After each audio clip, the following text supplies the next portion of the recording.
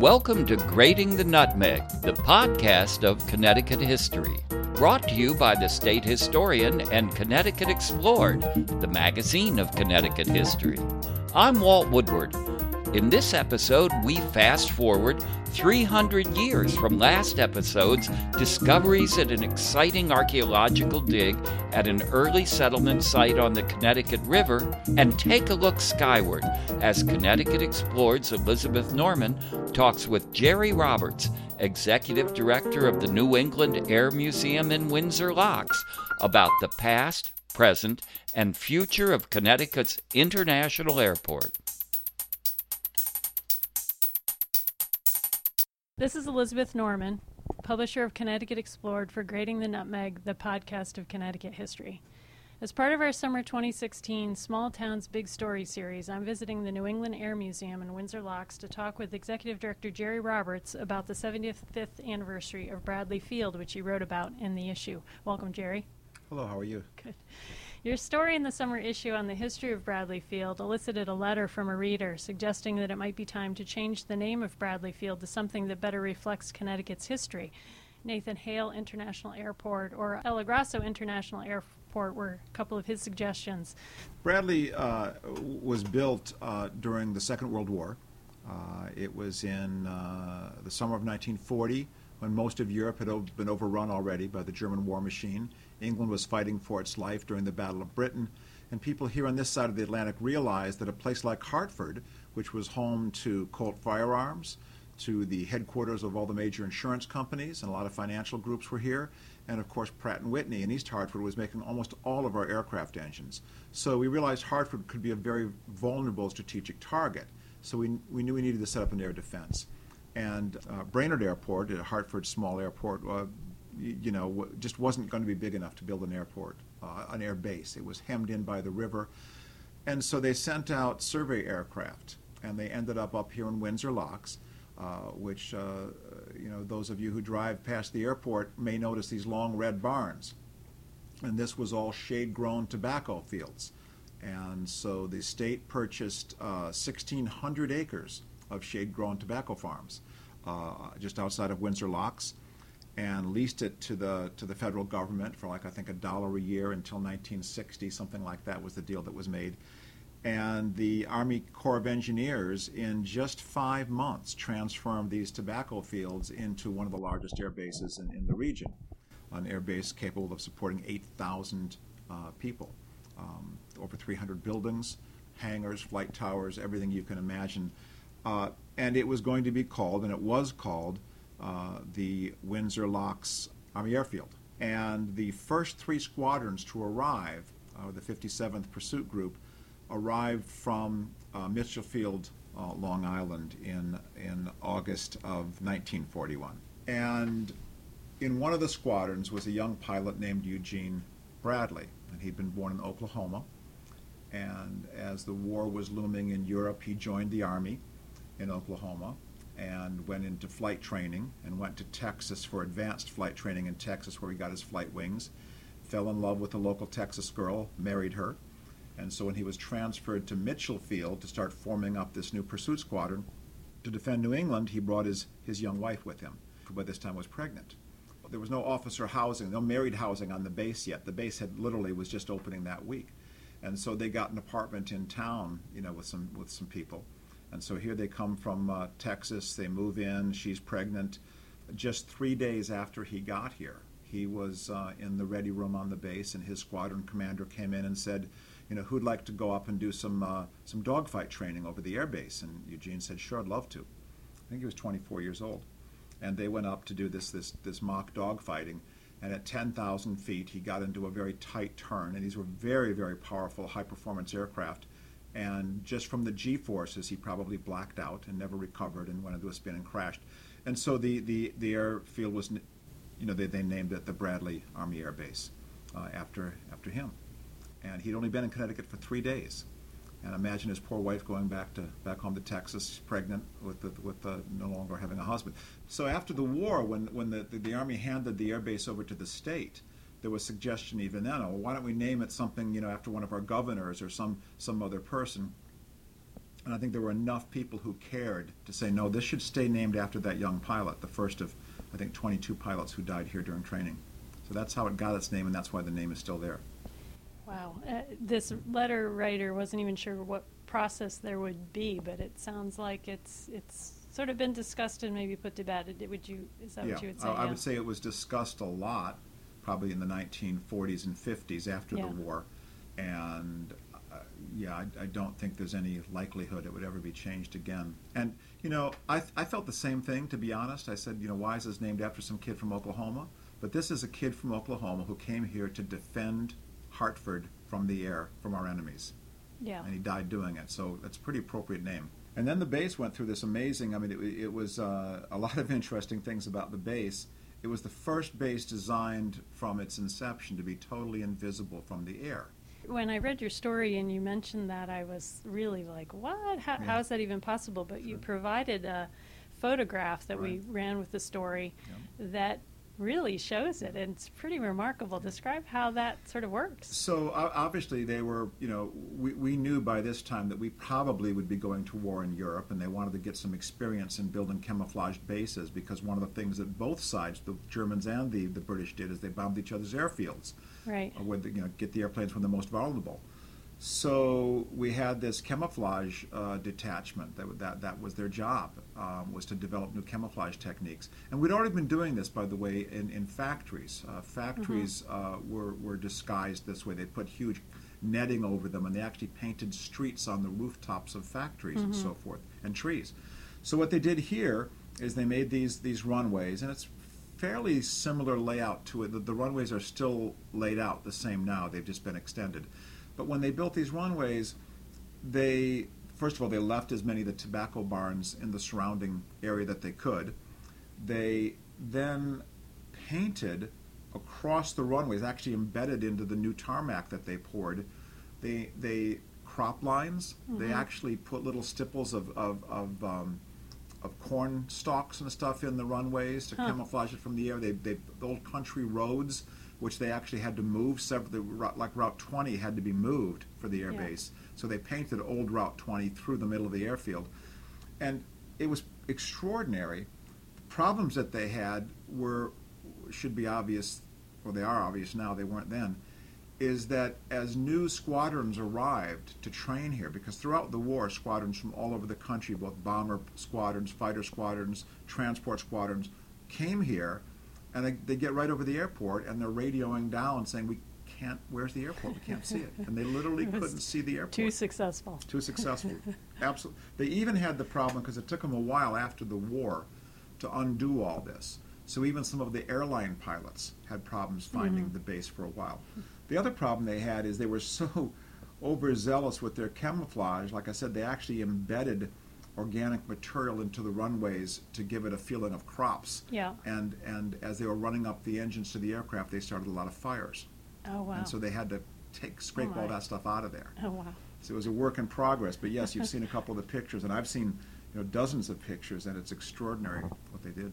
So just to back up a second, when the state purchased the 1,600 acres of tobacco fields, was that an eminent domain issue, or was it sort of the people felt the patriotic duty or were happy to sell? A fellow named is it Dexter Coffin, I believe, is a famous industrialist in the area who lived, and he ran a business, and this is roundabout stories of history. He had a private plane. He loved aviation. This was before the war. And as the war broke out in Europe, he realized that all across the country that private aviation was going to come to a standstill, that the Army Air Corps was going to take over all of the airports, and that the only fuel and provisions available for aviation was going to be military. And so he quickly decided that he was going to build an airport right up here in Windsor Locks. And so he originally made the deal to buy just 300 acres to build a private airport. And he was trying to find additional money, and he found out that the federal government was offering major grants to build airfields, but it had to be done through the state. So he went to the governor, and so in a roundabout way, wanting to build a private airport, he actually drew the attention, and this became then the air base. So he never got to fly his airplane out of here, I don't think. So he had done some of the legwork in advance. He'd done a little bit of the yeah, legwork, yeah. But it wasn't eminent domain. They just Okay. they actually, what I think they did, there was the American Sumatra Tobacco Company, which owned all of this land, and so they either leased or purchased. I think they purchased the property from the tobacco company, and then the state owned it, and then the state leased it to the federal government, and it was supposed to be turned back. The lease was supposed to go till the 1960s, but they turned it over to the state in 1947, I believe. One of the other interesting things about the air base is that many people don't know is that there were prisoners of war housed here for Right. a period of time. And I was reading back into a previous article that we had done, just a short photo essay from images from the Hartford Times collection, that there were 600 prisoner of war camps in the U.S. during World War II. So this was just one of 600, and there were a couple of hundred prisoners here. These were young men.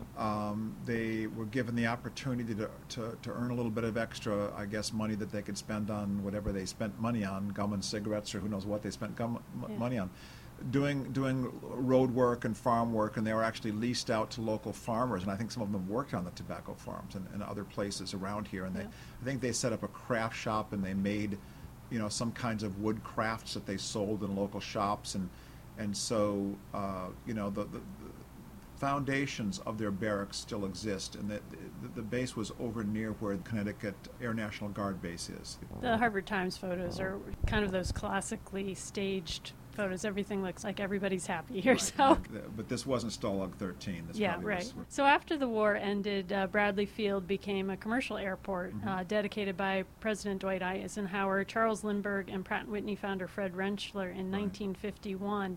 And the new terminal was named for Francis Murphy, first chairman of the Connecticut Aeronautics Commission. So the Murphy terminal has just been torn down, but it was considered a modern marvel of its day. That's right. When it was built, it was a model of modern engineering. The things that we're used to now, the arrival and departure ramp, where you have different levels, where that was not normal. It was, that was all sort of a new thing, and we've got wonderful pictures of when this was in the middle of nowhere, and here's this modern terminal surrounded by farmland and bare runways, and that big sweeping round parking system that they had, the traffic system was built then. It was very modern. It was the newest and most modern terminal built at the time, and when it finally was decommissioned in 2010, it was the oldest active terminal in the country. I arrived here just as they'd closed it. There were big signs, saying, "Pardon our appearance," and so one of the first meetings I got was with the airport commissioner, and asked what are they going to do with all of that? Well, they're going to tear it down. They actually had a contractor that had bought the rights to tear it down and dispose of everything. So they very generously allowed us to bring many of our volunteers over, and we would go over and go through this huge abandoned terminal, and were able to take things that we wanted, from lounge seating to some of the great old, Terminal B signs, the old clocks, stanchions, bits and pieces, a few ticketing desks, things like that. Yeah. And then I kept looking at the tower, and the tower was this, the classically beautiful airport tower. And I said, what's going to happen to that? They're going to tear it down. And so I, at first, somewhat jokingly, at least they thought so, I asked if we could have the tower. And when they finally realized I was serious, they said, well, yeah, if you can manage it. And so we put together all the logistics. We'd have to get a special crane to lift the tower off and set it down on the ground, because they meant to just knock it down with wrecking balls. And we got all that cleared, and then we were going to have to transport it from one side of the airport to the other, and they didn't like the idea of closing any runways as we lugged this huge flight tower across the tarmac. And to take it on the roads outside the airport, we were going to have to remove 8 sets of traffic lights. Oh, gee. And of course, hire overtime state police escorts, and so the costs were rising. But even with that, we were determined to do it. And then finally, they told us that the flight tower was built, in the 1950s, so filled with asbestos and PCBs that they couldn't let us take it until they'd completely stripped it, which meant we were going to get nothing but a steel skeleton. Right. So instead, we spent a lot of time over there We photographed virtually every inch of it. We remeasured everything because, believe it or not, even the airport authority couldn't find the original plans. So we measured everything and took all the angles and photographs. And so a plan that we have in our future is to build, we have 3 public hangars here, and we want to connect them with a new sort of terminal building for visitors that will have a reproduction of Murphy Flight Tower up on top of it, where people can go up and actually watch airplanes land and take off from our flight tower. And we saved some architectural features of it as samples. When we get to rebuilding it, we save some pieces. Because I think by the time it was torn down, I'm kind of a big fan of modern architecture. Yeah. That mid-century is just hugely popular now. And it never struck me that terminal, was, because it had been, its original kind of brick exterior had been covered over. It had kind of, it had been, altered quite a bit in over the years. So it had been made out of I've got some on my desk here, some yellowish beige brick that they built it. And then to try to modernize it, I assume in the 1980s or something, they sheathed it in some kind of an aluminum sheathing. Yeah. Almost like putting aluminum siding on it. Yeah. And it just couldn't be modernized. I guess, I personally, of course I'm an historian, I love other things. Yeah, me too. It had that neat look. It had a little bit left over of the deco look. The interior was pretty cool, like airports, that golden age of flight in the 1960s that we think of. It had all that in there. Sweeping, the railings were very cool. And I thought they should have done something really cool with it. Yeah. But they've torn it down. They do have a plan, which they haven't released to the public, but I've seen it for a new terminal. But they're not building it now. It's sort of in the works. The good news for everybody, I think, for Connecticut and for us as being on airport property, is this is not a dying airport. This is a growing airport. They're starting flights to Ireland, I think, in September. Right. They've started flights to L.A. already. Yep. So it truly, and of course they've always done flights to Toronto and Montreal, and I think they do a flight to Cancun, Mexico. Yeah. So it is an international airport. And now, of course, people don't realize what an integral city an airport is. That's why I was delighted when you asked us to write this article, is that, it isn't just the gates and the terminals. It's the, FedEx and UPS and the Army Air Base and the Air Force Base and the signature flight, the corporate jet, and Bombardier, which is a service center from Bombardier aircraft, which are made in Canada. It's a whole community over there. And once a month I go to, there's an airport meeting where all the tenants of the airport meet, and it's neat. It's a whole community. In your article you talk about, of course, once the new airport, the field, and then the commercial airport opened, it attracted related industries like Command and Hamilton Sundstrand. And yeah, absolutely. Well, Command, I think they started in the 1950s building their first prototype helicopters in what I think was the gymnasium for the World War II Air Base. And Command is still right here. In fact, they started building the K-Maxes again. So Command, Hamilton, within now their UTAS, United Technologies Aerospace, went from building propellers for the old days, and now they build all the life support systems for our spacesuits. They've built the life support system for the lunar module. And any of you who have seen Apollo 13, the movie, and there's that great scene when everything goes wrong, and then they've got these engineers come in and dump out all these spare parts and duct tape and figure out how they can turn the life support system of the lunar module into supporting the astronauts in the command module. And of course it shows all that happening at Houston. The truth is it actually happened here, a mile from us. And some of our volunteers, and this is what's wonderful, we have 150 dedicated volunteers, and a lot of these guys are retired from Hamilton or from Sikorsky or Pratt & Whitney. And so the very guys who are working on saving those astronauts' lives right here are giving tours every day to people. And I think people are shocked. Someone comes here from the Midwest to get a tour, and all of a sudden they're talking to the guy who, wow. It's pretty cool. That's great. So that leads me into talking about the Air Museum. In 1959, a small group of aviation historians, many of them, Harvey Lippincott in particular, was retired from Pratt & Whitney. He'd actually served with Pratt & Whitney during World War II, because Pratt & Whitney, of course, made the engines that were used in many of the aircraft. And so they formed this little group called the Connecticut Aviation Historical Association, CAHA. And it was just literally a group of guys and some documents, and they started collecting some documents and photographs. And then people would give them an airplane part or something or other, and they worked a deal out with the airport. There was some vacant property over on Route 75, now where, on the side where McDonald's and so forth is. And they started collecting airplanes, because the Air Force, the Air Guard base here, once they were done with certain airplanes, they could either send them to the boneyards out in California or give them to CAHA. So CAHA opened the Bradley Aviation Museum, and it was a collection of aircraft outside, and then they acquired the original World War II hangar to put aircraft inside. So by the late 1970s, they had a collection of a large number of aircraft, I think 50 or 60 aircraft, big aircraft outdoors and then smaller aircraft inside. And then, of course, in 79, that freak tornado came through, and it tore right across the airport. It tore a swath right through the outdoor aircraft, flipped them, tore them wings, tore them to shreds, and then destroyed the hangar.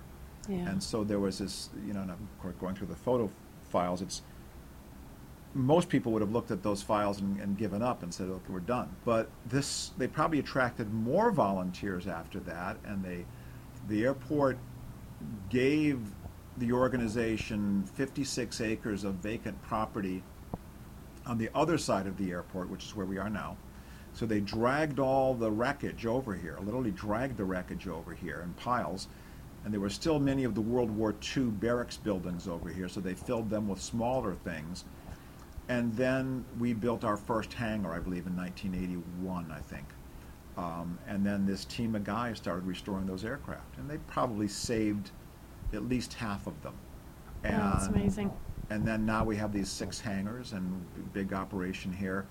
But talking about tenacity, to kind of close a little loop, one of the founders who died in the 1990s, and his wife was the secretary of the organization back in the 1960s, and she just moved out of her house and moved into a home, and her daughter contacted us and said they're going to sell the house and everything in it just to be scrapped, more or less.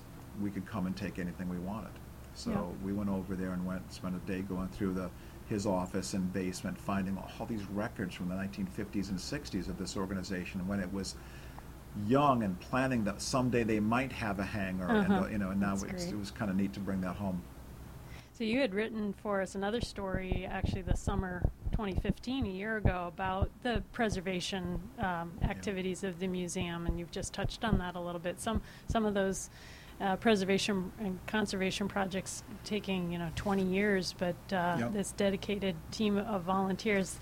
But historic preservation, one of the interesting things in that story is not only are you dealing with very large objects, but there's a lot of challenges having to do with the materials that were and used. You wouldn't think so initially. I mean, I came from a background of working in maritime museums as well, and of course when you're working with trying to save pieces of archaeology from the War of 1812, you have certain challenges, or in art museums, conserving great paintings, from centuries. You wouldn't think that aluminum plexiglass is much of a challenge, but the truth is, aircraft were not made to last 100 years, and especially in the early times, they were made of wood, bamboo, fabric, canvas, wire, galvanized wire, steel wire, copper, dissimilar metals that when they act against each other over time corrode each other. Even the World War II aircraft that were the first ones to employ plastics and rubber, gaskets and seals, those things were never meant to last over time, especially if they've been out in the sun for a long time. Even a problem that we have, the Smithsonian has, is something as seemingly modern as spacesuits are incredibly challenging to preserve because they were made to last, for a couple of missions, and they were exotic materials, many layers of mylar and rubber, and fabrics of different types and plastics and foam rubber, and they just begin to outgas and crumble and destroy each other with the dissimilar, chemicals that they're made of. Particularly because of the chemistry involved in those materials. That's a typical challenge in modern architecture as well, because Yes. they were trying a lot of new materials and then finding that they didn't perform very well over Right. time. Especially in combinations with each other. Right, that's an interesting point. Tell us about a couple of the preservation projects that you have going on here. The one that was just completed literally like a month or two ago, is this K-28 balloon car. And what that is, I suppose everybody has seen an image, at least, if not the real thing, of the Goodyear blimp, or now you'll see the MetLife blimps or whatever. But the Navy's very first airship, and it was like 1903 or something like that, 1904, was built right here in Connecticut. The Navy's first airship was built in Connecticut. And the Navy has had a long tradition of big airships. And you'd think, why the Navy? So the Navy, of course, dealt with in both World Wars, submarine attacks on convoys. And so by World War II, we built a large fleet of huge dirigibles, and I'm talking about 240 feet long. The crew of 10, with living quarters and everything on them, and machine guns and bombs and depth charges and radar. Because as a convoy is leaving, coming from the Caribbean, from British ports in the Caribbean along the coast of the United States over to support England during the war, German U-boats would be attacking them. Well, from 500 feet up, in an airship, you could see that German submarine on the horizon, and you could even see it underwater, 50 feet underwater in the clear Atlantic. And then the balloon crew could then radio the ship's convoy, the escorts, to come and attack the U-boat. Well, after the war, and these were all made by Goodyear in Akron, Ohio. So Goodyear took one of these large K-ships. They stripped out all of the war material and crew quarters, just the shell of the command car, and they had Pratt & Whitney engines and Hamilton standard propellers. And that's the first airship they rigged for electronic night advertising. So after about 3 years of testing and proving that they worked and that they were a viable division for the company, they realized you didn't need a 240-foot-long World War II blimp. You could make more modern, sleeker, more efficient blimps. So this particular blimp was then, the blimp itself was probably destroyed. The car and the engine pods and everything were put out in the field, stripped out, and just left alone. And at some point, 30 years ago, as we were becoming known as a major air museum, somehow these became available to us, and we trucked it here. And it arrived in a horrible state. I mean, there were animals living inside of these things, and lots of parts were missing. The engines were missing, the propellers were missing, the engine cowlings were missing. And a volunteer took over the project. And every project gets a crew chief who puts together a team. And he stayed with this project for 22 years, and they just finished it. Wow. He's now just turned 91 Wow. yesterday, I believe. And he came, we had a big party after all this time. They had to find the missing parts. Where they couldn't find them, they fabricated them, got the right engines, the right propellers, refabricated the engine cowlings, the plexiglass. And again, this is where we lean into the aviation community. Like Bombardier has this big facility for repairing its airplanes. And so they're able to bend large sheets of plexiglass into compound curves for aircraft windows. And so they were able to make new windows for this thing. So that was a long-term project. Another project that we're working on now is from the National Guard base. We flew these big Sikorsky sky cranes. These are huge helicopters that kind of look like praying mantises. They can lift up an army tank. They can lift up logs for logging in the wilderness, and they also could lift up a big, sort of like a big mobile home, if you think of it, that would carry 30 troops. And they used these in Vietnam. And so we have one of these. They were actually flown off the air base here. And when it was retired, it was just brought right over here, set up in our field, and then of course it began to deteriorate. Any aircraft that's outdoors begins to deteriorate. So soon after I arrived, I said, let's save that one. And so they're renovating the helicopter, and inside this big box that would carry 30 troops, we're now putting flat screen TVs. And this fall, as the colors start to pop again, we're going to have a helicopter land right here in our parking lot with cameras in the windows, fly around the airfield, out over the Connecticut River, and then land back here. And then, of course, we're going to show that inside this pod. So visitors will be able to have a simulated flight around the airport and over the river. And also, we're going to make sure that they see those red tobacco barns, and so they'll get the big bird's eye view of the whole story. And I'm sure there's no end of projects to No, do. you know, we own 107 aircraft in varying states. Some of them are pristine, they've been restored, they're glorious. Others are sitting outside and they shouldn't be. Others are in pieces in one of our storage hangars. Some are still in the condition in which they were damaged after the tornado, waiting to be restored. Oh, wow. Yep. So one of things that I didn't expect to inherit when I took this job, but I did, is the task of saying which one of these airplanes are we going to save next, because some of them will never get saved. And so it's that, what combination of the aircraft's technology, story, how does it fit into the history of Connecticut aviation or whatever, and then amongst these 150 volunteers, each aircraft that we have has its own constituency, its own fan club. And so you're going to break somebody's heart by saying, we're not going to restore that one. And then people will come into my office and lobby me. Can you see? It's great. I've never worked with a more dedicated group of people that come here. It is amazing. And whether they're aircraft restoration guys or retired attorneys or butchers or bakers or candlestick makers, there's something for them to do here.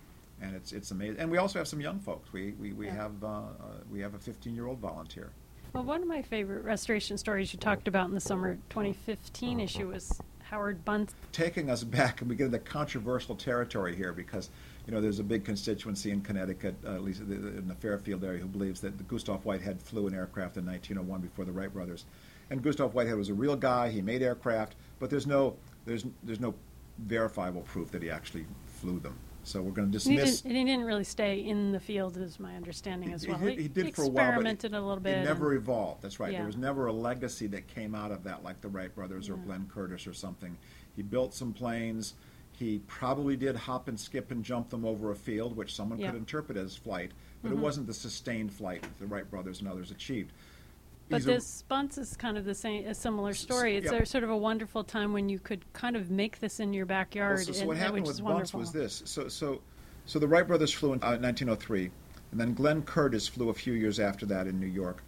And Glenn Curtiss spent his life locked in a patent battle with the Wright brothers, because the Wright brothers patented every component of their flying machines. And no one else could use ailerons or wing warping or all of these control surfaces without trying to break the Wright brothers' patent. Well, Glenn Curtiss realized that since he couldn't make and sell aircraft during that time, the way he could make money is putting on air shows, because nobody had seen airplanes fly. So he found 3 or 4 daredevil young pilots, 2 of them right here in Connecticut, Charles Hamilton and Nels Nelson, and they traveled all over the country at county fairs, and it was the first time anybody in any one of these states had seen an airplane fly. Right. They flew in Mexico, they flew in Japan, they flew in Canada. And in Connecticut, the very, very first flight, Charles Hamilton flew a Curtiss pusher at the New Britain Fairgrounds in 1910, and people paid. 25,000 people showed up to watch this airplane fly, and they produced and sold these little medallions, which I have got one donated to us.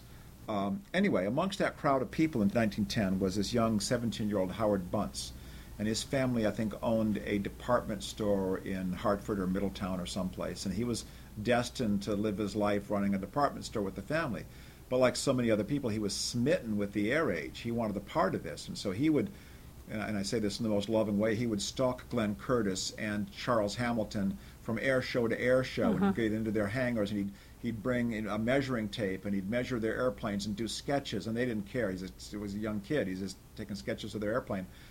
And he went to his parents and said, look, I'm not going to go in the department store business. I want to be a flyer. I need to borrow $300 so I can make an airplane. And in his barn in Berlin, he built his own version of a Glenn Curtiss pusher. And then he took it to the Berlin fairgrounds, and he spent a summer camped out there living in a tent trying to make this thing fly. And he would run it up and down the fairgrounds, the racetracks. And again, I think they could hop and skip a couple times, and they might be able to say they flew, but they didn't really get up there and fly. But we know he flew at least 23 feet high because he collided with the speaker wire that led from the grandstands down to the announcing booth at the racetrack. And he hit that and crashed. He wasn't hurt. The plane was destroyed. He took the rubble of his plane back to the family barn in Berlin, and then he moved on and did other things. A neat part of that story is the most important thing to have was a good engine, because powerful engines weighed a lot. They were like tractor engines, and early car engines were weight. You needed a light air engine, and Bunce didn't have one. Charles Hamilton, who had been the first man to fly in Connecticut and who was Bunce's hero. Charles Hamilton heard about this kid making this airplane at the Berlin Fairgrounds, and Charles Hamilton went and visited them. And Charles Hamilton is a hero, national hero. And he says to Howard Bunce, you need an engine for that thing. And Howard says, yeah, I know, I bought this engine, but it's heavy and not powerful, but I'm going to make it work. And Hamilton said, that's not going to work. You're never going to get off the ground. I can get you a great engine. I can get, Nels Nelson is my friend. He makes great engines. I can get you a Nels Nelson engine. And young Hamilton says, wow, that's amazing. Great, I'll do it. And the only condition was that Hamilton wanted to be the first one to fly it. And here's a 17-year-old kid who's got chutzpah, and he says, no, I want to be the first one to fly my airplane. So he turned down the engine, which is why he had a crummy engine that didn't fly very well. So flash forward to about 30 years ago. Two of our volunteers are driving in the area of Berlin. They're trying to go to some antique store out in the countryside. And they see two kids coming down a hill in a push cart that they'd made with probably some orange crates and some bicycle wheels. But our guys notice these are not bicycle wheels, these are early airplane wheels. They just recognized the style of the tire with no tread and so forth. And they stopped the kids and they said, where'd you get those airplane wheels? And the kids were all defensive, saying, we didn't steal those, miss. We just borrowed them from that barn over there. And our guys go over there, and here's this barn, and they open it up, and here's the wreckage of Howard Bunce's airplane. So the museum acquired that. We brought it here. A team was formed around it, and I think they spent a good 10 or 20 years because half the plane was destroyed because he had cannibalized it to try to make a second airplane. So now it wasn't just a simple thing of going to the Smithsonian and copying all the fittings of a Curtiss pusher. They had to copy the handmade fittings that this kid had built here in Connecticut from hardware stuff. But the one thing that was missing out of the barn was an engine. They tracked the engine down to a small town outside of Springfield, just over the border. And the farm, this engine was being used to cut firewood. And the farmer wouldn't sell it. He said, maybe someday I'll be done with using it for firewood. You can come back and buy it then. And we lost track of it. And one of the things I was hoping when we wrote that magazine article is that someone would read it and say, I've got this engine. I know exactly where that engine is. Engine's still out there somewhere. Yeah. Well, anyway, but these are the 17-year-old kid wanted to get in, and who could do that now? Right. Yeah. And it's fully it doesn't fly, but all of the control surfaces work. So every day when school kids come here, our educators are out there, and they can show kids how the yoke works, how the wires work, how the ailerons work. And it's sitting right next to this big Sikorsky flying boat, the great transatlantic. Yeah. And they can say, this is what's different, but this is the same things that are still on airplanes now that were on airplanes back then. What's new and what's in the works for the future for the New England Air Museum? Sure. We have 6 hangars. 3 of them are open to the public, but then we have an area in the back called Area 51. That's what I call it. And it was an old engine test facility during the 1970s, a Pratt & Whitney test facility. And now it's all overgrown like some Indiana Jones village. So I'd like to eventually, and there's also an old bomb bunker in our woods from the bombs were stored during World War II. So I'd like to create a hiking trail and a golf cart tour where people could take a golf cart or a hiking trail back into Area 51 and see, because a lot of the wrecked airplanes from the hurricane that went tornado that we never are still back there. So a cool tour of that. We have 56 acres of woodlands, and there's even some lakes back there. I thought it'd be great to team with a local chapter of the Audubon Society and say, so you've seen our man-made wings, now go out in the woods and see nature's wings and teach kids the difference and the similarities between the wings of a red-tailed hawk, and an aircraft.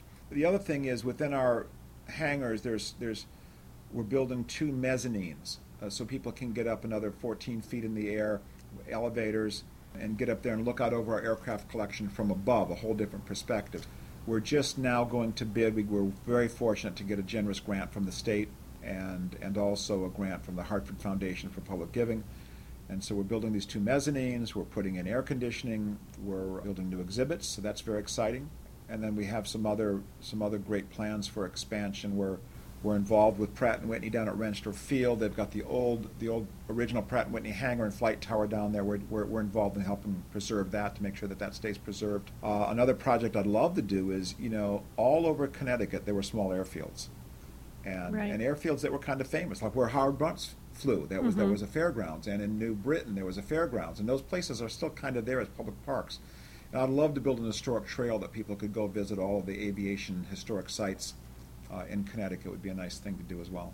Well, thank you, Jerry, for sharing with us the story of Bradley Field and the New England Air Museum. We hope listeners will visit the New England Air Museum this fall. Information about visiting the museum is available at neam.org. You can read Jerry's stories from the summer 2015 and summer 2016 issues at ctexplorer.org/listen. We've also put up links there to other stories from past issues about Connecticut's incredible aviation history, including the rise and fall of balloonist Silas Brooks, Sikorsky, Still Revolutionary, and Frederick Rentschler, The Sky's the Limit. And to receive every issue of Connecticut Explored, including the new fall 2016 issue featuring true crime stories from Connecticut, visit ctexplored.org.